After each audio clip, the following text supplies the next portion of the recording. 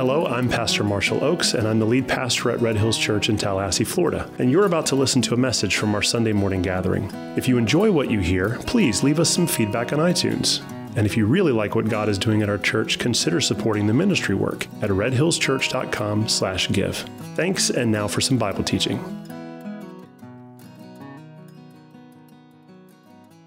Let's go ahead and we're going to go to Matthew 20, but I'm going to back up just one verse because in Matthew 19:30, we need to kind of cover that verse. But before we get there, Matthew 19 and 20 are two chapters that kind of roll together. So to pick up where we left off last week, Jesus is taking his disciples from Galilee down kind of through Israel, crossing over the Jordan, and then heading back over the Jordan again, up through Jericho, up through Bethany, and up to Israel. I posted that map on Slack if you need kind of a visual reference for where we are. But Jesus is on his final journey with his disciples heading up to Jerusalem, and it's going to end in Matthew 21 with the triumphal entry, where he rides in on a donkey and everybody waves the palm branches and proclaims that he's going to be king, but their perception of what king is off.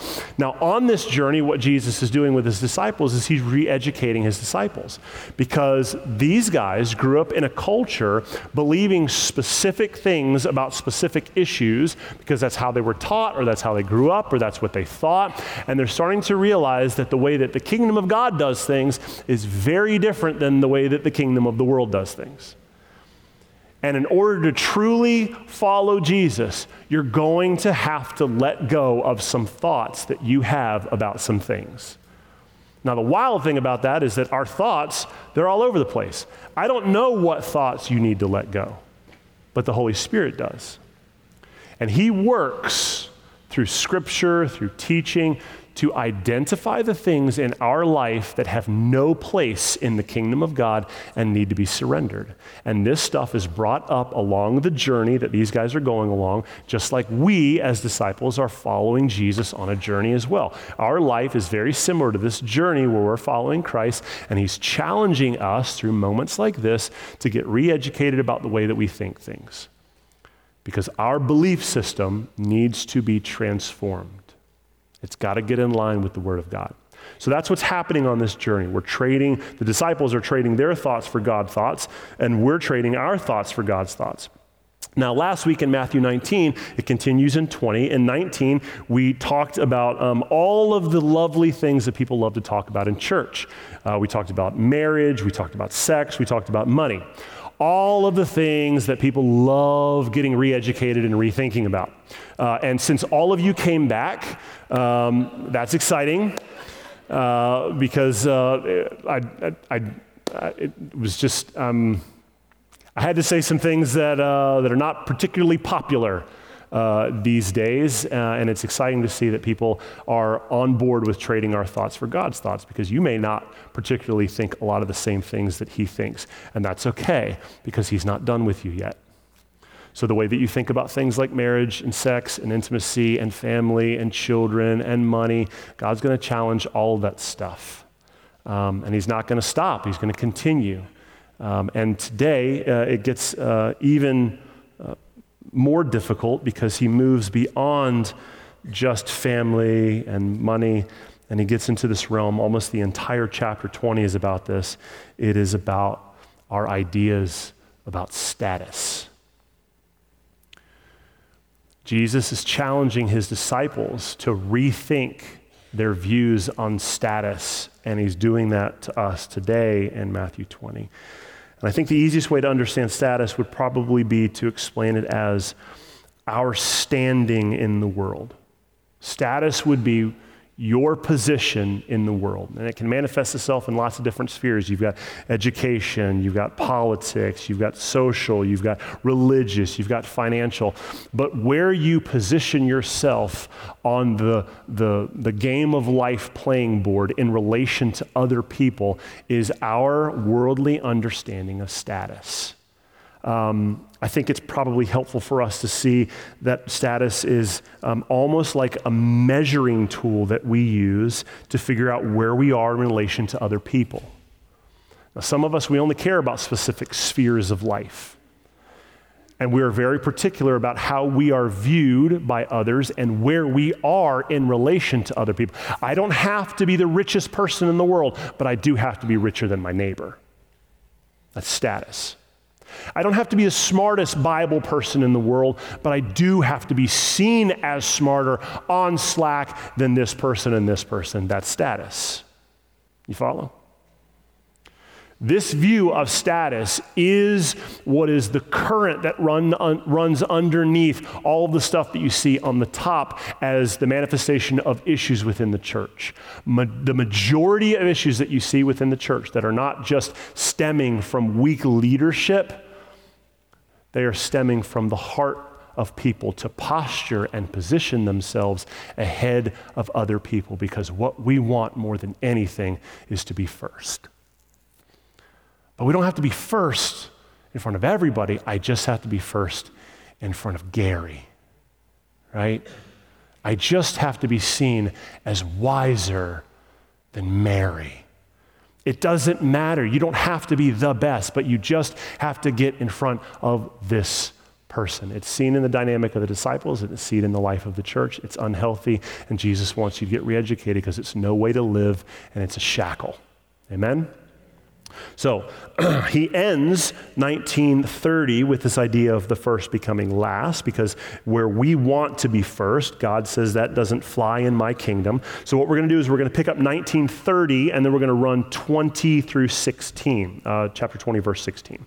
And the reason why I'm doing this is because this parable in 20 is sandwiched between Jesus saying the same thing in a little bit different way. So let's go up to 19, verse 30. It says, but many who are first will be last, and the last first. For the kingdom of heaven is like a master of a house. He went out early in the morning to hire laborers for his vineyard. And after agreeing with the laborers for a denarius a day, he sent them into his vineyard to work. And going out about the third hour, which would be about 9 a.m., he saw others standing idle in the marketplace. And he said to them, why don't you go into the vineyard, and whatever is right I will give you. So they went. And the guy, he goes out again about the 6th hour, which is around noon, and then again at the 9th hour, around 3 p.m., and he said the same thing to these people that he kept seeing in the marketplace. And then he did it again at the 11th hour, around 6 p.m., close of the business day. We're getting to the 11th hour is a time, 6 p.m., but it's also like the end of the day. It's the last possible time that would work. He goes out and he found others standing around, and he said to them, why do you stand here idle all day? And he said to them, because no one has hired us. And he said to them, well, then you go into the vineyard too. And when evening came, the owner of the vineyard said to his foreman, all right, call in the laborers and pay them their wages. But here's what I want you to do. I want you to begin with the last up to the first. So the people that I just hired who've only been working an hour, I want you to pay them first. And then the people who've been working since like 9 a.m., I want you to pay them last. And when those hired about the 11th hour came, each of them received a denarius. And when those hired first came, they thought they were going to receive more. Even though they had already agreed upon their working amount, they thought they were going to get more, but each of them also received a denarius. And on receiving it, they grumbled at the master of the house, saying, these guys, they worked only an hour. And you've made them equal to us, who have borne the burden of the day and the scorching heat. And he replied to them, friend, I'm doing you no wrong. Did you not agree with me for a denarius? Take what belongs to you and go. I choose to give to this last worker as I give to you. Am I not allowed to do what I choose with what belongs to me? Or do you begrudge my generosity? So the last will be first, and the first last. Now, to get into this parable and truly understand it, we've got to be reminded that Matthew was a Jewish believer, Jewish disciple of Jesus, and his audience for this book are Jewish Christians. First century converts from Judaism to Christianity, and he's talking to them with imagery that they would understand. And this goes all the way back into the prophets of Jeremiah and Isaiah about the idea of the Lord's world being a vineyard and hiring specific people to do things. And there's all kinds of imagery wrapped up in the Old Testament that Jesus is tapping into and that Matthew is using to help his Jewish audience understand. So for us, it's a little bit lost, but essentially the vineyard in this story is the world. The master is God, and the early workers were the Jews, and the late workers were the Gentiles. So Matthew is communicating to his audience, look, the covenant that God established with you did not mean that that was the only covenant he was ever going to establish. He's going to be grafting Gentiles in at a later date, but you don't get to inherit something greater, bigger, better than they are just because you came early, because the entire economy of God is not based on your work, it's based on his generosity. And that is really, really important. The reason why it's important is because it puts an emphasis on God's faithfulness and generosity and not us. And that's good news. Because we like putting the emphasis on us. We like arguing our case. We like finding people that we're pretty sure will be like-minded with us, who will get on the same page, that we gossip to about some injustice that was done to us, so that we can get them on our on a payroll, our way of thinking, so we can build rapport and have an army of people, so that if our integrity is ever called into question, and we've got these people who are on our side. We don't want people telling us the truth. We want people mirroring what we're saying, because we don't like the truth. The truth is often not very pretty. And so we go to people who aren't going to tell us the truth. They tell us what we want to hear.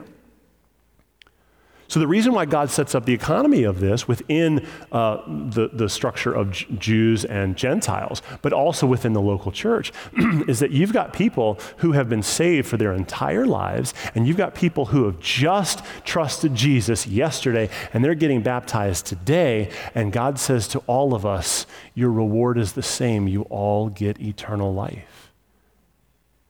Well, Jesus, I've been serving you since I was 6. So,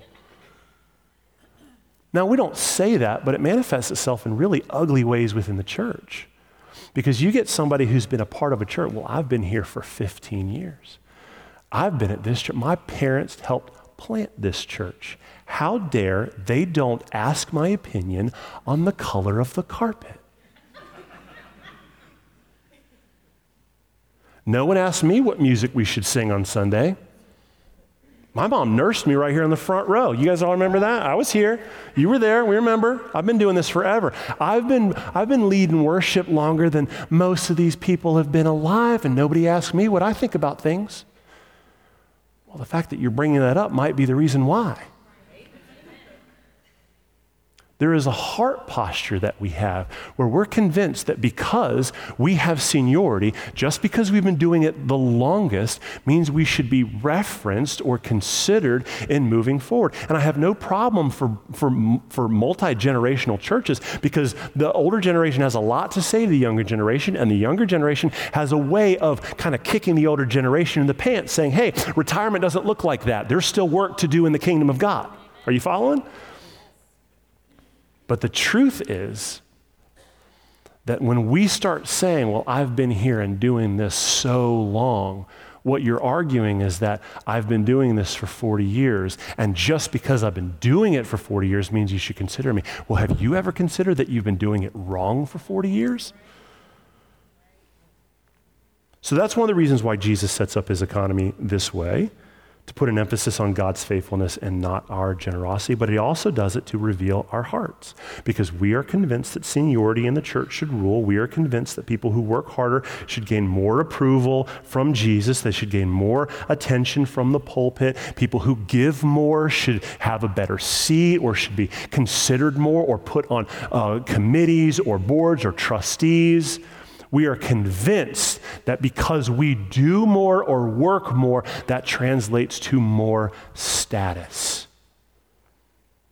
Our value is tied to credentials and timing and money and education and influence and even geography. You should consider me over this person because I'm closer. I'm not gifted in it, but I've been here closest, longest. And so God sets up his economy this way to reveal to us that when you think like this, all you're doing is superseding God's generosity. You're not taking into account the fact that the reason why we're all here is not because we did the things that needed to be done. It's the actual opposite. None of us did what was required of us, but in his generosity, he saved us anyway. So at what point do you think that the switch is now flipped? And because you didn't work for it, but you're here, now you can work for it? That your hard work somehow positions you in a status format ahead of somebody else. This is cancer within the life of a church. Because what it does is it makes every relationship you have about your ability and your work, and it creates jealousy within the kingdom of God and within local churches because you are valuing status over gratitude. We are not a grateful people. We are a selfish people. We are constantly positioning ourselves to argue why preserving our self-interest is the greatest thing that we could do with our resources and our time.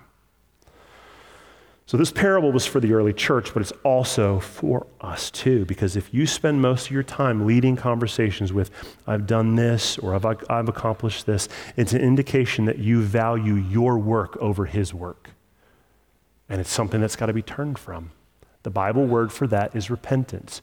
You turn away from that way of thinking. You turn away from that way of talking and that way of living, and you turn to something, and can I just be as honest, is going to be far greater than anything that you've experienced leading up to that point, making your life about you. And it's hard to express. Like, I can't put into words the joy and the peace that comes when you finally fully surrender and stop making everything about you. I can't convince you of that because you're convinced that everything is about you. So to tell you that there are greater things other than you, it's like ramming your head into a wall. The only way to resolve that is for the Holy Spirit to break that wall so that you clearly see in ways you haven't before.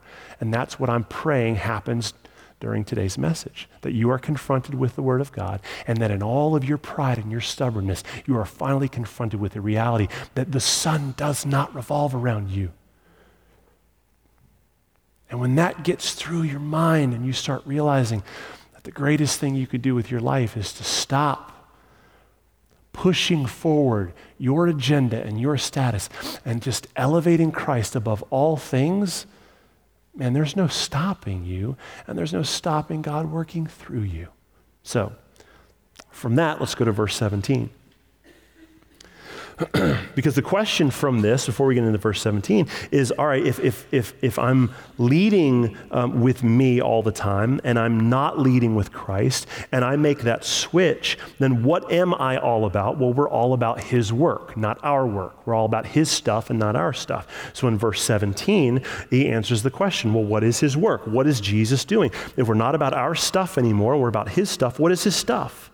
Verse 17, as Jesus was going up to Jerusalem, he took the 12 disciples aside, and on the way he said to them, see, we're going up to Jerusalem, and the Son of Man will be delivered over to the chief priests and scribes, and they will condemn him to death.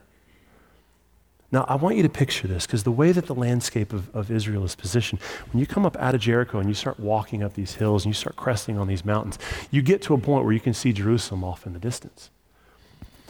And Jesus knows what's coming. And he pulls his disciples aside, and I imagine them standing on a mountaintop, kind of like desert and covered with shrubbery, and he's pulling aside, he said, look, guys, and I can imagine him pointing off to Jerusalem. He's pointing, he says, look, we're going up to Jerusalem. And when we get there, the Son of Man is going to be delivered over to the chief priests and the scribes, and they're going to condemn him to death. And they're going to deliver him over to the Gentiles to be mocked and flogged and crucified. But he will be raised again on the third day. He's standing there with this guy. He's like, look, This is why we're going to Jerusalem. I'm not getting out of this alive. When we go up there, within a week, I'm going to be arrested, beaten, hung on a cross, killed. But you got to remember, that's not the end of the story. 3 days later, I'm coming back to life, and I'm going to conquer death. And they're probably just like, I'm not following. So when you say you're going to die, when you say they're going to arrest you and beat you, what do you mean? When you say you're going to come back to life, the idea that they're not getting this means that there's a condition of their heart that's keeping them from this. There's a hardness that's blinding them. Jesus is pouring his soul out to these guys. Look, this is my work. This is why I came. We're going up to do the thing. And they're like, I wonder if Jesus likes me more than James. I wonder if we were in a foot race, if I could beat Peter. That's what they're thinking about. And Jesus is like, no, guys, this is what's important. And today, Jesus is saying through my teaching, guys, this is what's important. And we're sitting here thinking, I wonder if I'm going to get enough of Butch's barbecue. I wonder how Marshall's going to fit in that baptism tank. Because it's pretty small. No. Jesus is like, no, guys, this is what's important. We're like, yeah, are you sure? Because there's some things down here that seem pretty important. It's like, no, that's not what's important. My work is important. What is his work? His work is reconciling the world back unto God through servant leadership. That's what he's saying. He's saying, look, I'm going to do a work that is going to destroy any argument that you have about what you've accomplished. When I'm done doing this, it will not matter what medals or trophies you have, because what I'm going to do on your behalf will overshadow all of that. This re-education, I need you guys to understand as we're going through this journey, is about completely uprooting your entire understanding of status and positioning yourself better and ahead of other people in the world. We have nothing to bring that changes our status. Our status is completely determined off of what Jesus has done, not what you have done. That's what this conversation is about. It's about Jesus. In simple terms, he's essentially saying that I want you to think differently about what is important. I want you to stop thinking that this stuff is important, and I want you to start thinking about what I say is important. Now, what was the disciples' response? What did they do in response to that? Of Jesus saying, guys, we're going up, and we're doing the thing, and I'm going to raise from the dead, and this is what's important. What was their response? Let's read it, verse 20 through 28. It says, then the mother of the sons of Zebedee came up to him with her sons, and kneeling before him, she asked him for something. And he said to her, what do you want? And she said to him, say that these two sons of mine are going to sit, one at your right hand and one at your left hand, in your kingdom. And Jesus answered, you don't know what you're asking. Are you, and at this point in the other Gospels, we see that the conversation is kind of shifted, and he's actually having the conversation not with the mom, but now with James and John. He looks at him and says, are you able to drink the cup that I'm able to drink? And the boys, they looked at him and said, yeah, we're able. Oh yeah, I can drink. I'm good. I'll drink any cup you give me. And he says, look, you're going to drink my cup, but to sit at my right hand and my left hand is not for me to grant, but it's for those for whom it's been prepared by my Father. And when the 10 heard it, they were indignant at the two brothers. And Jesus called them to him and said, look, guys, you know that the rulers of the Gentiles lord it over them. The leadership style of the world is that when you get in a position of power, you constantly remind people who's in charge. That's why your name's on the door, so that every time someone walks by, they're reminded that you have this position and they don't. They lord it over them. And their great ones exercise authority over them. It shall not be so among you, but whoever would be great among you must be your servant, and whoever would be the first among you must be your slave. Even as the Son of Man came not to be served, but to serve, and to give his life as a ransom for many. So what was their response to Jesus saying the most important thing is what I'm going to do?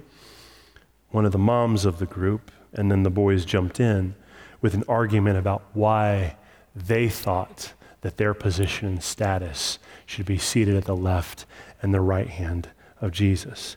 Now, what they're asking is wrapped up in Jewish tradition, and the idea is that being seated at the right hand and the left hand of the king was a demonstration of power and honor and status.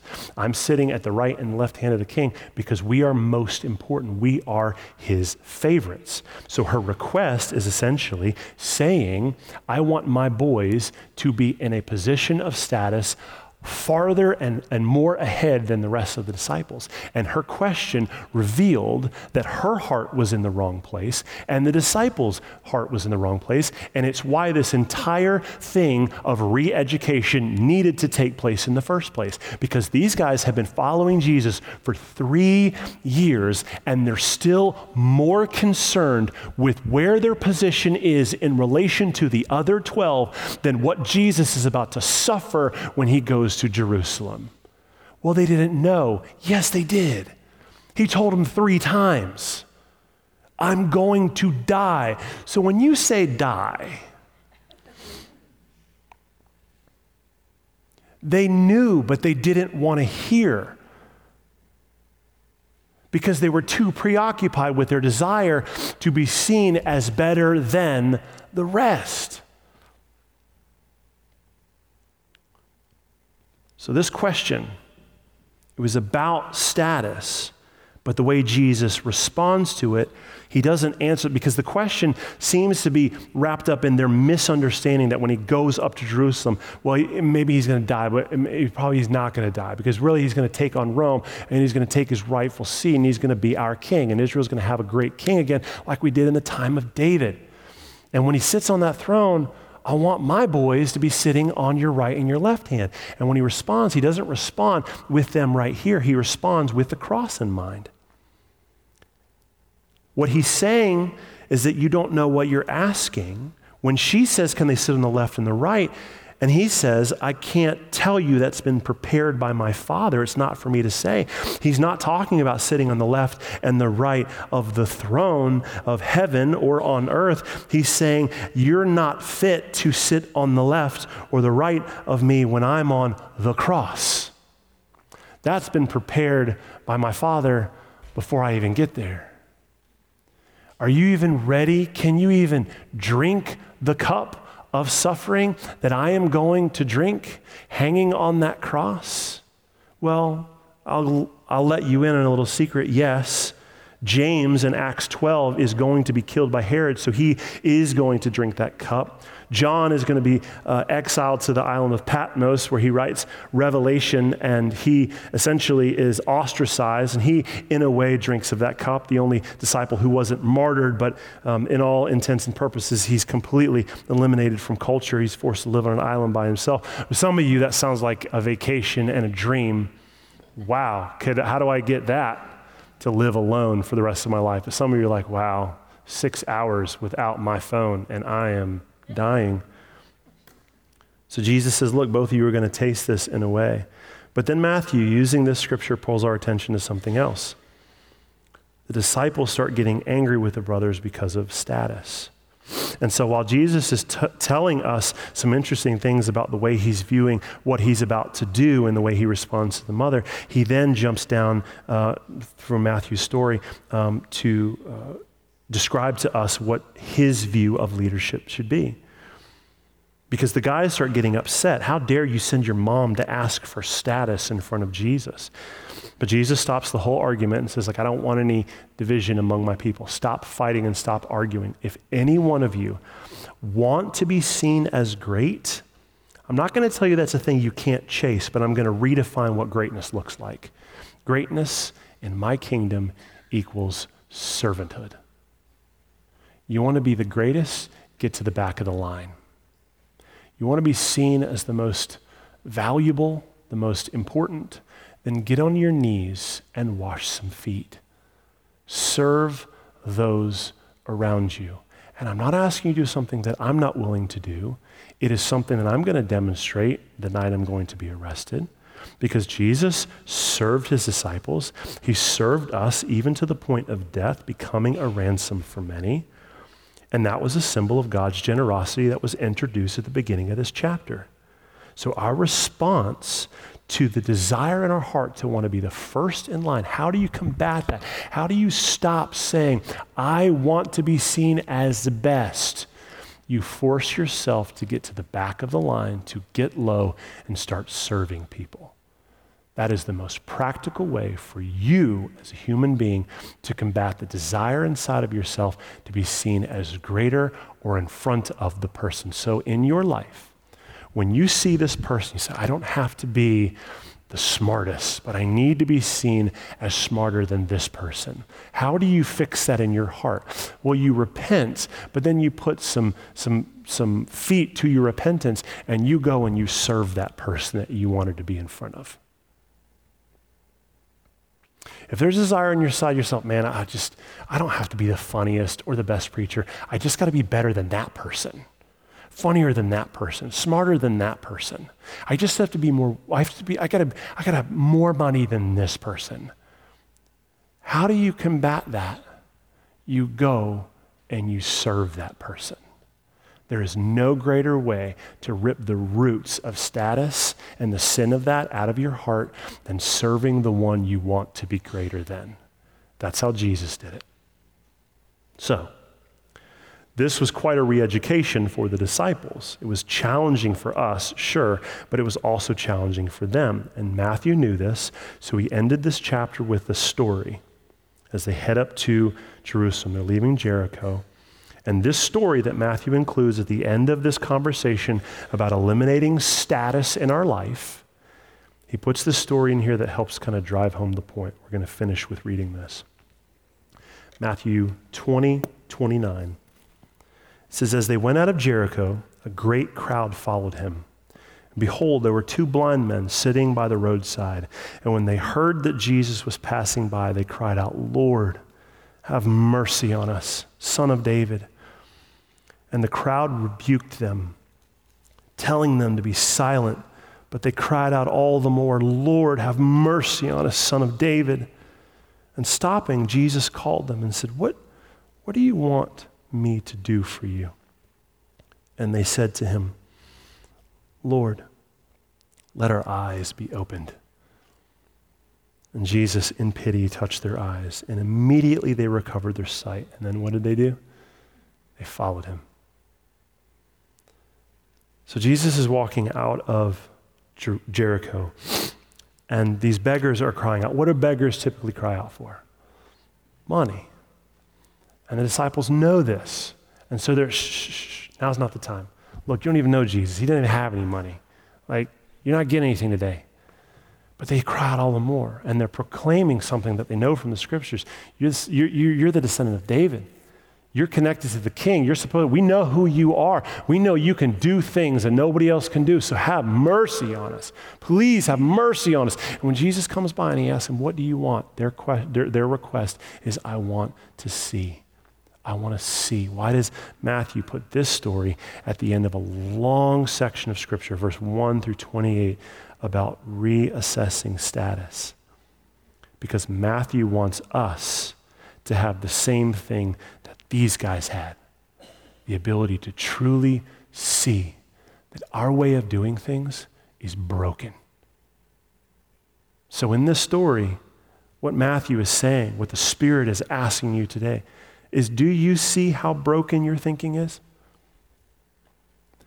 Do you see how blind you are to God's ways? Do you see how badly you need to see?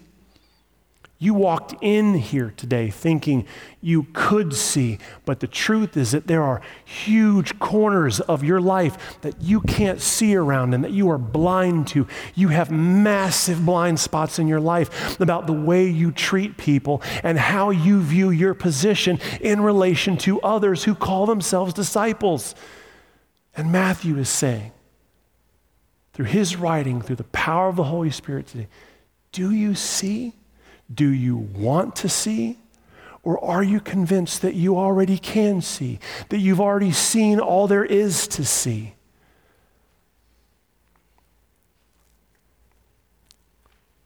I want this for us. Lord, I want to see. And I don't just want to see. I want all of you to see. And I'm not trying to kind of tiptoe into some rhetorical, emotional, like there is a way that as a pastor, I could really just start working up the room on this. That's not my desire. My desire is from the most humble, broken place possible, is for us, for me to plead with you that us as a people, we don't see as clearly as we think we see. And if we continue to live in a way where we are convinced that we are the only church doing it right, that we are the only people who see clearly, that we are the only ones who truly love or truly serve, we are going to divorce ourselves from the larger community of the family of God, and we as a people here specifically will accomplish very little in the kingdom of God because we are structured in a way that we need the entire family of God worldwide. There are brothers and sisters who live in Tallahassee but don't go here that are your brothers and sisters, and our desire should be to see and to want them to see. Because if there's anything that we've learned over the last 2 years, 3 years, 4 years in the life of the church is that we are walking around acting like we know exactly what the lost need, and it's not Jesus. It is a modified Sunday morning gathering that is a little more palatable to those who don't like hearing his name. And what is created inside of us is a detachment from what this says we should be believing, so that when people do finally show up, they're not really even sure if we believe what this says or what we believe we say we believe. And so the plea today is for us as a people to want to see. Oh, God, let us see. We want to walk with you like these disciples. We want to have our eyes open like they did. We want to forsake our way of thinking. We want to have our complete minds and our values transformed. We want to trade in what we think for what you think. We want to be put to work in your vineyard and not spend our days complaining about how little we got for what we did.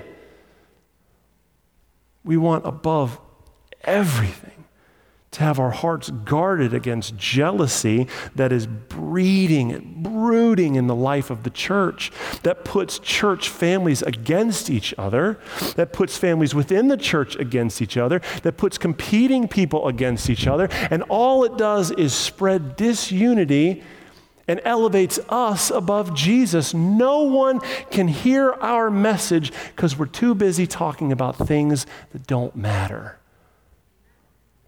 And so what we want above everything else is what Matthew is showing us happened in the lives of these two blind men.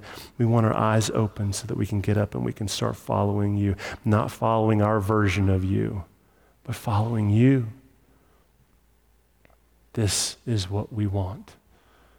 Jesus. Let's pray. Hello again, it's Pastor Marshall, and I just wanted to say thank you for listening to this message. If you want to hear other messages or maybe find out more about our church, you can visit redhillschurch.com. From there, you'll find links to our social media pages, message archive, and ways you can support the ministry work. Thanks again for spending time with us, and God bless.